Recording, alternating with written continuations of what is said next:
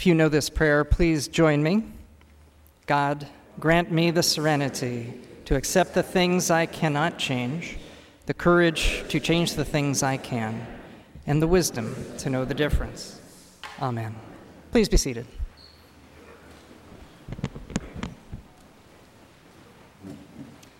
A very dear friend of mine who was a choir member at my former church and also was a senior warden with me for many years. And these were crucial years where we lived through some great surprises in our church as things didn't always go as planned, and yet new things unraveled the way that we'd never dreamed. And she had this great phrase that she would say that sometimes God doesn't give you what you want, and you have to settle for something better. And that's the nature of grace.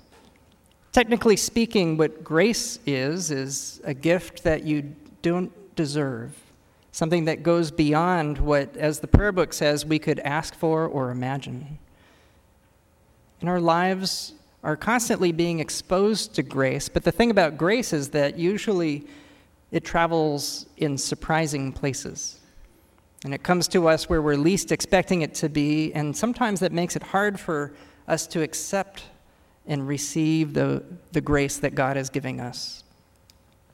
I love the way that the great William Sloane Coffin loved to put it. He loved to say this: God is not too hard to believe. God is too good to believe.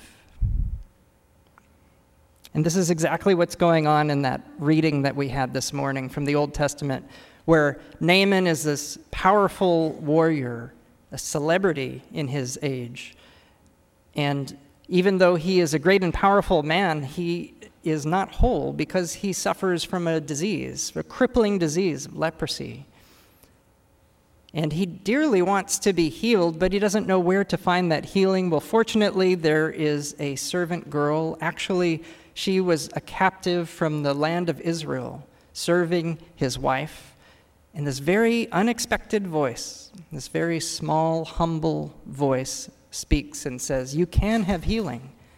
In the land that I come from, the land of Israel, there is a man of God who can heal you." So, of course, Naaman wants to be healed, and he goes, and then I think what happens is really comical. And the reason it's funny is because I think we can see ourselves in Naaman's foolishness. Well, he goes and takes a little bit of time, but finally he finds the prophet. When the prophet offers him the healing, he says, "Go and dip yourself in the river Jordan 7 times, and you will be made clean. You will be made whole." And Naaman rejects this because he says, "Well, I thought you were going to do something more special than that. I'm a great man, and you want me to just to dip in this water 7 times? And furthermore, we've got better water back in my homeland." And you see what's happening.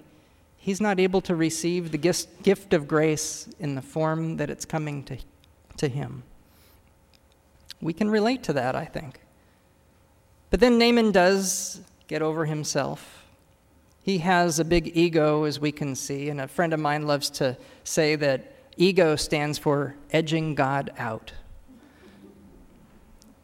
He goes to the river and he follows the advice of the prophet, and he's transformed. He's not just transformed because he's healed. He's transformed because he goes into the water loving only himself. And he comes out of the water loving God. In the New Testament reading in the gospel, we hear of Jesus sending out the people into the villages to spread the good news, to pronounce that the kingdom of God has come near. A friend of mine who is a preacher up in Vermont sent me a text message yesterday. I knew he was preparing a sermon on the same text at the same time, and there was no explanation, just one line in his text message: "The kingdom has come nigh unto you." That wonderful King James Version way of saying, the kingdom of God is near. And Jesus tells his disciples that when they go into the villages, even when the villages cannot listen and hear and receive that good news, to proclaim it anyway, to tell the people that the kingdom has come near. Even if you can't see or feel or receive it, it is still near you, and it is an option for you to open yourself up and receive it. And when I think about our country, I think that the act of listening is one of the things that has made our country a great country. Living here, we've now been here for a little less than 3 weeks, and I've always loved my country, but now living in Washington, D.C., it's a powerful experience to have these monuments surrounding us and to get to go to the museums. And one of the things that I'm struck by is how the people who formed this country heard voices that came from surprising places. And it's true, often those voices do get shut out, but sometimes those voices get heard, and our country gets changed in the process. The act of listening is a holy thing to practice. It's a spiritual practice. It's a healing practice. It's where our growth may come from. I was listening to a podcast recently that was recommended to me. Alan Alda has a podcast where he brings people in and has a conversation. And you may remember Alan Alda. He's an actor. He was most famous on the show called MASH. And the guest that he had on that was recommended to me to hear, the guest was a person named Sarah Silverman. Some of you know who Sarah Silverman is, apparently. Not who you would expect to be in a conversation that someone would recommend to a priest, even. Sarah Silverman's a comedian, very irreverent, but also brilliant. And she has an inquisitive mind. And she had created a TV show, and that was the reason she was on, to talk about her show. And the show was called I Love You, America. And what she did on her show is she went and found people who were not like-minded at all with her. And then the challenge was to see if she could break down some of the barriers and they could find some commonality, some ways that they could feel one with one another, which was not always what you expect to happen in these circumstances. And her phrase that she came back to several times in the conversation with Alan Alda was, if we all could just learn to put away our porcupine quills, we might be able to hear each other better. Even just momentarily, if we could learn to put down those porcupine quills, we might learn something. Now, it's not about giving up your long-held views to listen. To listen takes courage, takes humility, just like the courage and humility that Naaman had to learn in order to find his own healing. The real takeaway from this conversation that stayed with me is what Alan Alda then said.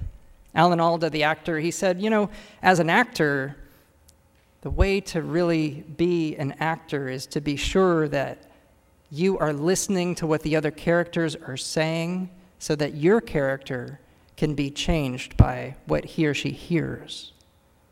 And then, almost like he had this little epiphany in the moment, he said, really, you are not really listening unless you are willing to be changed by what you will hear.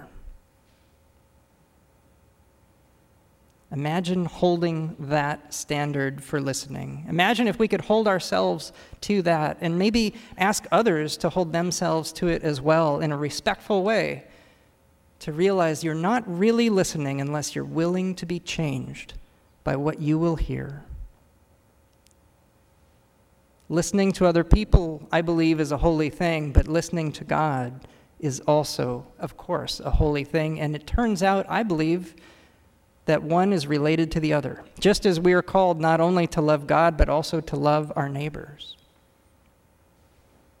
In this country, at this time, I think we could learn a lot from these lessons. And so today, as we celebrate our country, as we continue this long Independence Day week, and we sing these wonderful hymns and pieces of music, we're going to end the service with the phrase we'll all be singing, God shed his grace on thee. It's about grace.